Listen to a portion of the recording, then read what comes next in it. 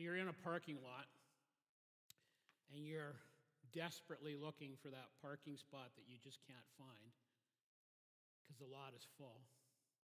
But as you're going around and around, all of a sudden you see that car with the engine running. And you know that they're about to back out, and so you stop and you've got your signal light on, and you can see that they see you. And they know that you're waiting for that spot. So what do? They start adjusting their mirror. They're checking their phone for text messages. They're turning the radio on. They're putting on their seatbelt. And they seem to be just deliberately doing this, not making space for you. In the Journal of Applied Social Sciences, they studied this. And they said that people typically deliberately take longer when they know we are waiting. And the mentality is, this is my space, and we call it territorialism. And we tend to let this kind of thinking migrate over to making space for God in our life. And we may not be deliberately doing it, but deep down inside us, we're zealously guarding our time because it's our time. We're putting up subtle walls so we don't have time, or at least we think we don't have time to immerse ourselves in God's Word.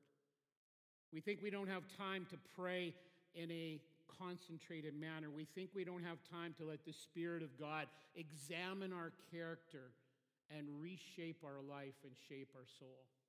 And so I want to talk to you in this new little series for 5 weeks. And it's called 5 Words That Will Change Your Life. And each week we're going to look at one word that will have an impact on this idea of making space for God, that will allow us to deliberately and in a healthy way have time for Him. And so the first week and the first word is the word no. Simply the word no. And it's such an important word. When it's used properly, the word no brings liberty, it brings freedom, it helps us set up appropriate and healthy boundaries in life. And I'm thinking about this, that likely for most of us, around the age of 2, we just love this word. We used to use this word around the age of 2 recreationally and joyfully. Eat your peas, no, go to bed, no, clean your room, no, share your toys, no. But as we begin to grow, we learn that people like us a lot better when we say yes, even when we don't perhaps mean it. And we begin to learn as we get older to say yes in ways that create significant problems in life. And so we say yes to people we should say no to. We say yes to schedules. We say yes to meetings. We say yes to obligations, yes to burdens, yes to buying stuff we don't really need, yes to people we don't even really know. And we get our lives crammed full. And we end up living rather godless lives. And what we desperately need in our life is the word no. So God wants to give us this gift to remake our life. Not in order to be lazy, not in order to be self-centered, not in order to just watch more TV or something like that or be on the line more, but rather to make space for God. Because if you read the book, what you're going to find in the Bible is that God generally, and I say the word generally on purpose, generally doesn't force his way into our life. Generally, he just waits patiently to be invited in. And he'll tap at our heart once in a while, and he waits to be invited in. The Bible illustrates for us some glorious no's, some wonderful no's, some amazing no's. And I could tell you many stories. Let me just give you a couple of quick illustrations of wonderful no's. If you know the story of Joseph, and if you know this story, you know he's been sold into slavery. And if anybody has a reason for self-pity. If anybody might think to themselves, I just deserve to indulge myself because life is so difficult for me, some people might think he would have a reason. I don't think he would, but some people might think. And he is invited into a relationship that would be marked by sin and would mess up his life totally. And even though it cost him an incredible amount, even though it cost him his freedom for many years in a dungeon, because he knows his identity and he knows his mission in life, he says no. And off to the dungeon he goes. You know the story of Nehemiah. Nehemiah is a great leader in the Old Testament. He's sent by God to help rebuild parts of Jerusalem and rebuild the city. You know, it's just a little side note that whenever we're called to do something great for God, whether it's a great building project or being a godly parent, which is such an important mission, or to be a volunteer or whatever the case may be, the evil one will try to pull us away from who God wants us to be and what God wants us to do. And so for Nehemiah, it's just very simple. It's people coming to see him and interrupt him.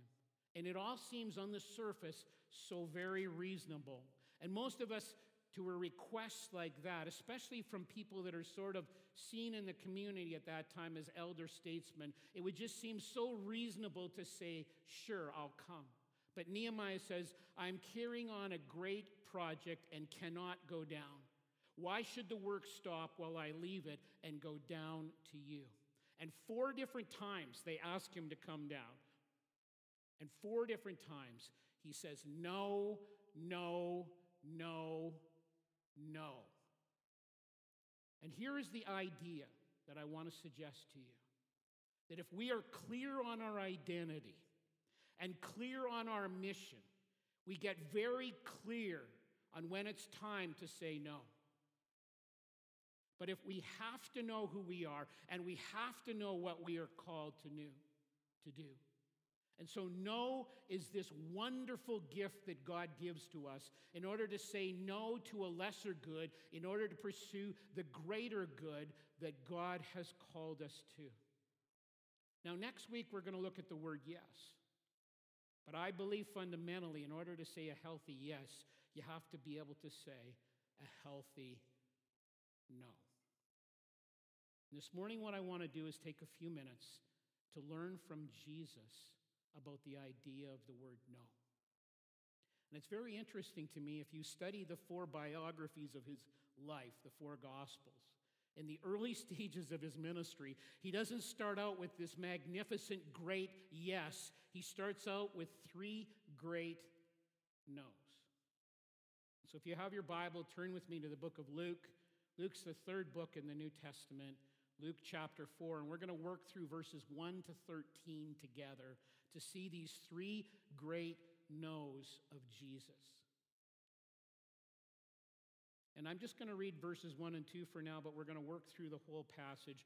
But as I read Luke chapter 4 to you, I remind you that this is the word of the Lord.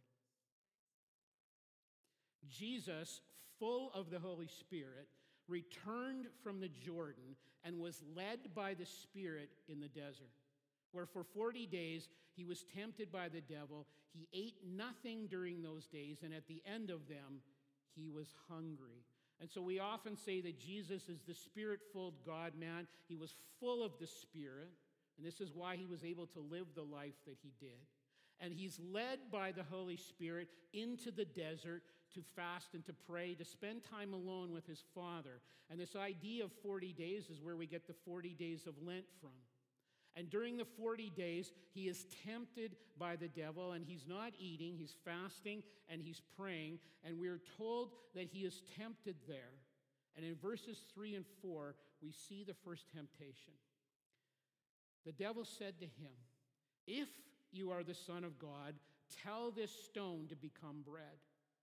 Jesus answered, "It is written, man should not live on bread alone." Man does not live on bread alone. And of course, in each one of these temptations, Jesus, because he knows Bible, quotes the appropriate scripture, which is an important thing to remember.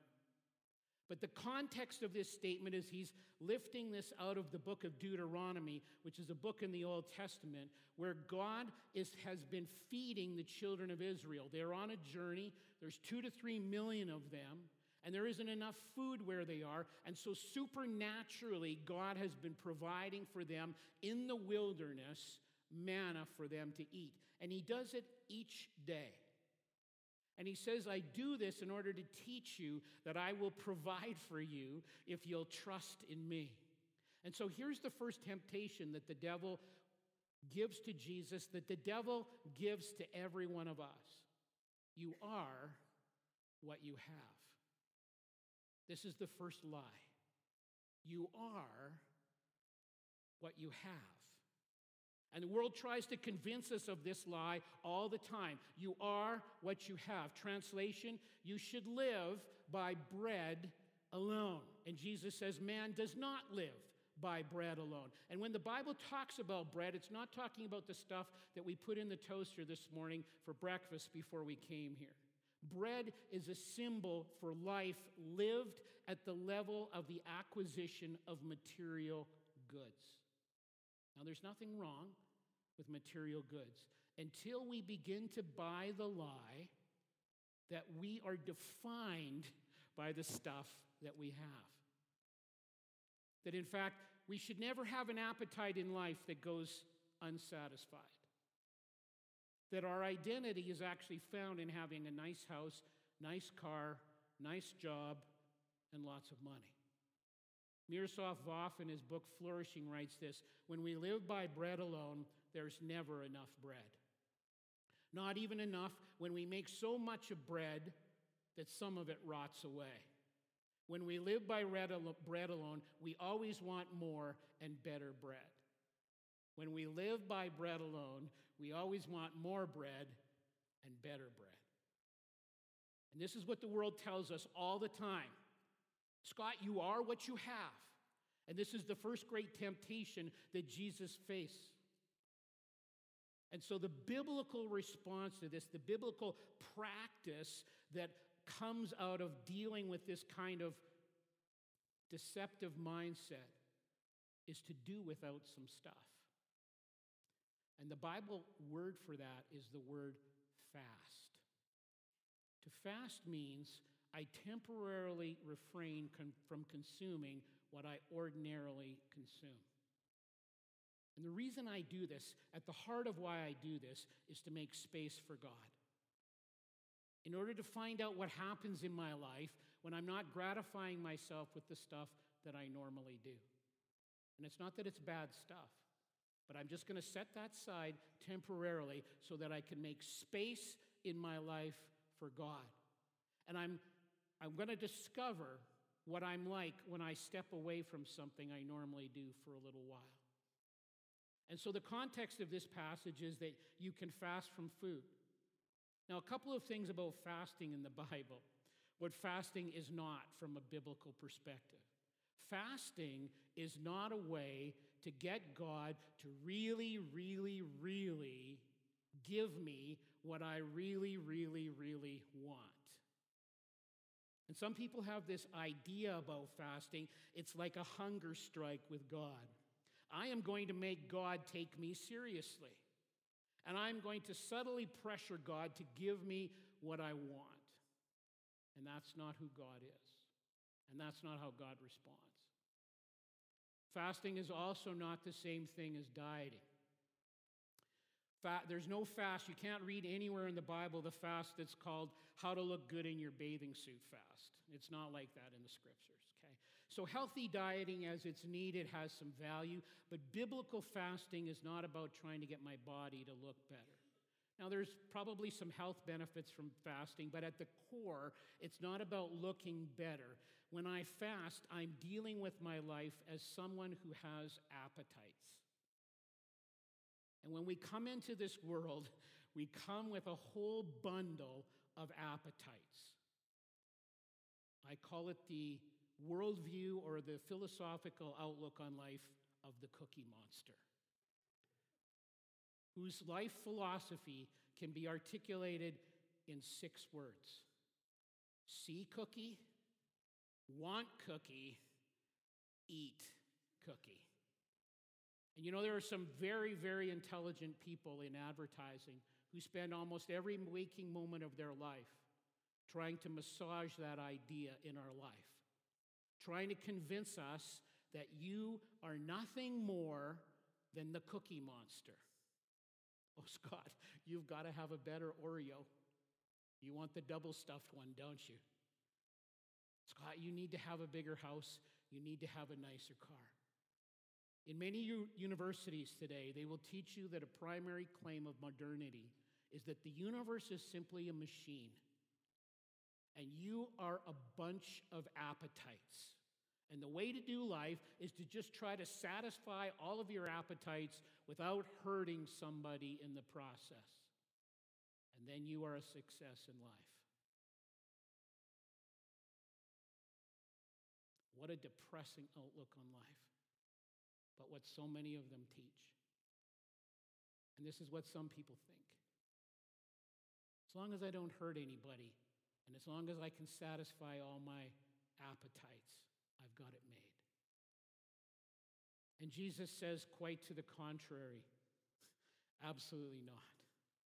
You are actually an unceasing spiritual being that does not have to be captive to your appetites. That in fact, God can help you thrive with unsatisfied appetites. And so a person might fast from food, and biblically, there's different ways to do that. I won't go into all of them, but you could skip a meal. You could eat very plain food for a period of time. It's called the Daniel fast. You could go for a day or two or longer. And if you're going to go for longer, you might and probably want to consult your doctor before you do things like that. Make sure it's okay for you to do. But you do this in order to spend quality time with God. So you might fast from food. You might fast from shopping. Maybe spending has a hold on you. And you need to discover how to spend more time with God and how can I thrive without buying more stuff. Or you could go on an electronic fast. You know that temptation we have when we're with someone and the phone dings with that text, and so we disengage from this person that we're with. And we basically say to them, this text is more important than you. And maybe it's time for an electronic fast. And this great temptation is to believe that you are what you have, and the biblical practice is to do without. The second temptation comes along to Jesus in verse 5. The devil led him up to a high place and showed him in an instant all the kingdoms of the world. And he said to Jesus, I will give you all their authority and splendor, for it has been given to me so that I can give it to anyone I want to. So if you worship me, it will all be yours.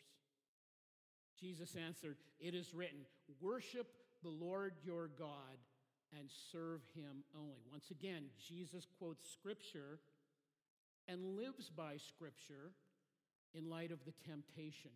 The second temptation is you are what you do.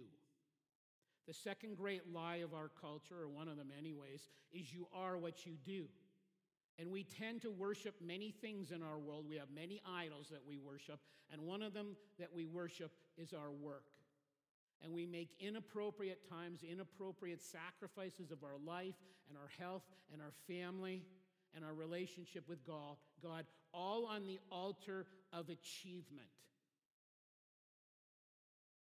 And we buy this lie that you are what you do. And of course, it follows from that, if you believe that you are what you do, if you don't do much, that means you are not much.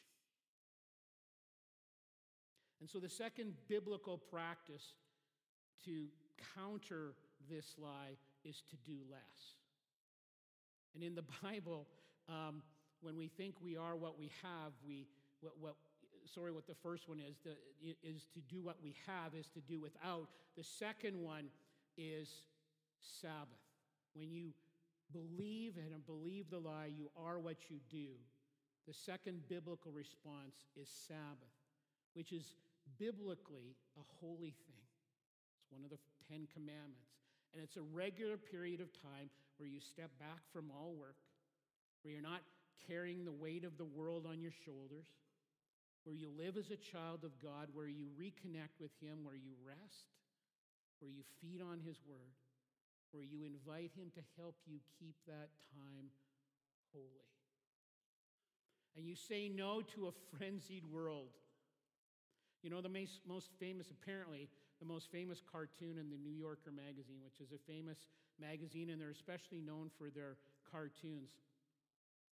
And in this cartoon, there's this business person who's on the phone, and he says, "No, Thursday's out. How about never? Is never good for you?" I thought that was funny, but anyway, it's interesting to me, if you study the life of Jesus, as Jesus enters public ministry, the first thing he does is he goes into the wilderness. He's full of the Holy Spirit, remember, and so he's listening to his Father as he's communicating through the Spirit, and the Spirit leads him into the desert and into the wilderness for 40 days. And as Jesus' ministry launches, what does he do? He doesn't give a whole series of talks out in the wilderness. He doesn't do the Sermon on the Mount. He doesn't draw a crowd. He doesn't recruit a leadership team. He doesn't train another disciple. He doesn't write a book. He doesn't heal anybody out there. What does he do? He fasts, he prays, and he's with his Father. And it's a very interesting illustration for people who are tempted to think you are what you do. And if we want to thrive, we learn from Jesus. He does Sabbath every week. He would go to church every week. He would serve in church. And if you watch his life, during the week, he would often go away by himself early in the morning or at night, and he would connect with his Father. The last temptation is found in verses 9 through 13. The devil led Jesus to Jerusalem and had him stand on the highest point of the temple. "If you're the Son of God," the evil one said, "throw yourself down from here. For it is written, he will command his angels concerning you to guard you. They will lift you up in their hands so that you will not strike your foot against a stone." Jesus answered, it says, "Do not put the Lord your God to the test." When the devil had finished all this tempting, he left him until an opportune time. An opportune time. In other words, the temptations would not end. He'll look and he'll watch and he'll plot. Because the scripture says he's like a roaring lion, waiting to see who he can devour. And then he'll pounce when he thinks it's opportune. But he says to Jesus, "Wow, Jesus, you could be so awesome. You could be someone everyone will applaud." And the third great lie and the third great temptation is you are what people think of you. You are what people think of you. The first one is you are what you have. And the biblical response is to fast. You are what you do. And the biblical response is to do less, to Sabbath. You are what people think of you. Be spectacular, Jesus. Please people. Get them to approve of you. And when we have this kind of mindset in life, it becomes like an addiction. And we're always looking for that 15 minutes of fame. And we become a slave to what people think of us. Now, if you think about Jesus, if you think about his life in the 4 biographies of his life, I can't think of any person that at one point or another he didn't disappoint. He disappoints all of them at one point. Think about it with me. The crowd is chanting and ranting and raving, "We want you to be the king." As you're riding into Jerusalem, we wish you'd come in on a white stallion instead of on a donkey. If you'd come on a white stallion, we'd know that you were going to be a political king, a king that will lead us in war against the Romans so that we can become the great nation of the world. Lead us into battle, Jesus. And Jesus says, no. And he disappoints the crowd. The religious leaders who are watching him are saying, you are not living up to the standards of righteousness, the 600 man-made rules that we have. You're not huddling with us, the intellectual and religious elite of this society. You're associating with the riffraff, with the regular people, with the sinners of this society. How dare you? You need to stop doing that. And Jesus says, no. His mom and his brothers come to him and say, you're acting crazy. You need to come home with us and stop all this insanity. And Jesus says, no. Herod says, do some miraculous signs for me so that I can be entertained. And Jesus says, no. James and John says, Jesus, we've been hanging with you for 3 years now. When you come into your kingdom, can we sit at your right hand and at your left hand, which are the places of honor in the society? Can we sit at your right and left hand when you come into your kingdom? And Jesus says, no.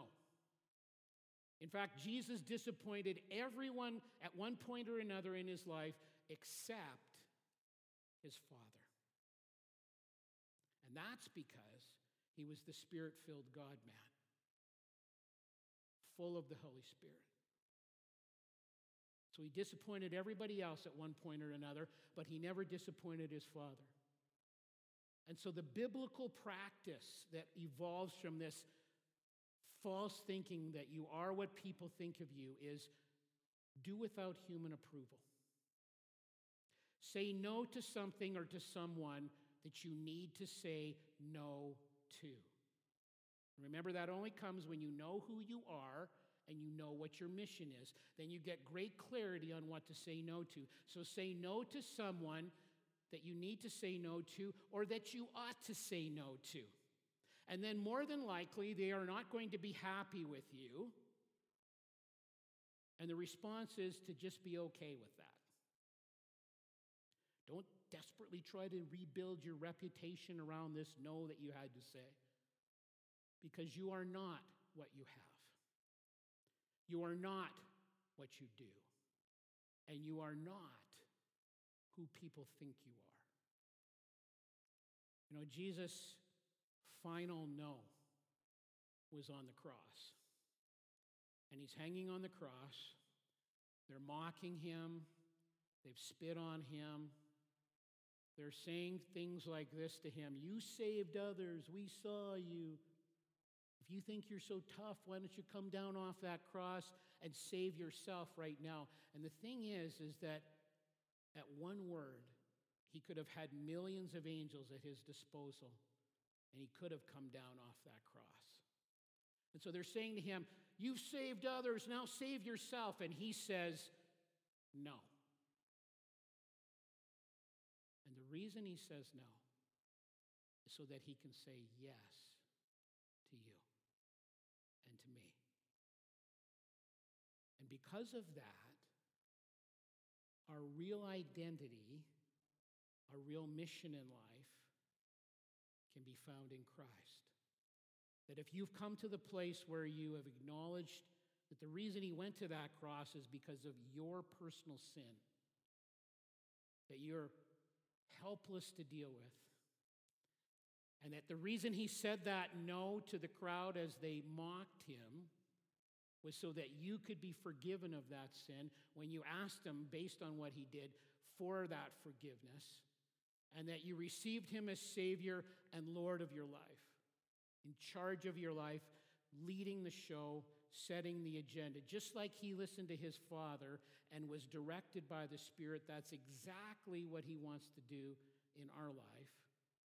That because of our identity in Christ, the Bible says we are a child of God. We become part of the family of God. We're literally chosen by him. We are adopted by him. That God sees us as positionally holy, not because of anything we've done, but entirely because of Jesus' work on our behalf. We are seen as a saint because of Christ. And so God would have us pray, God, would you give me the courage to say no to whatever decision, whatever appetite would crowd out your presence in my life. The word no.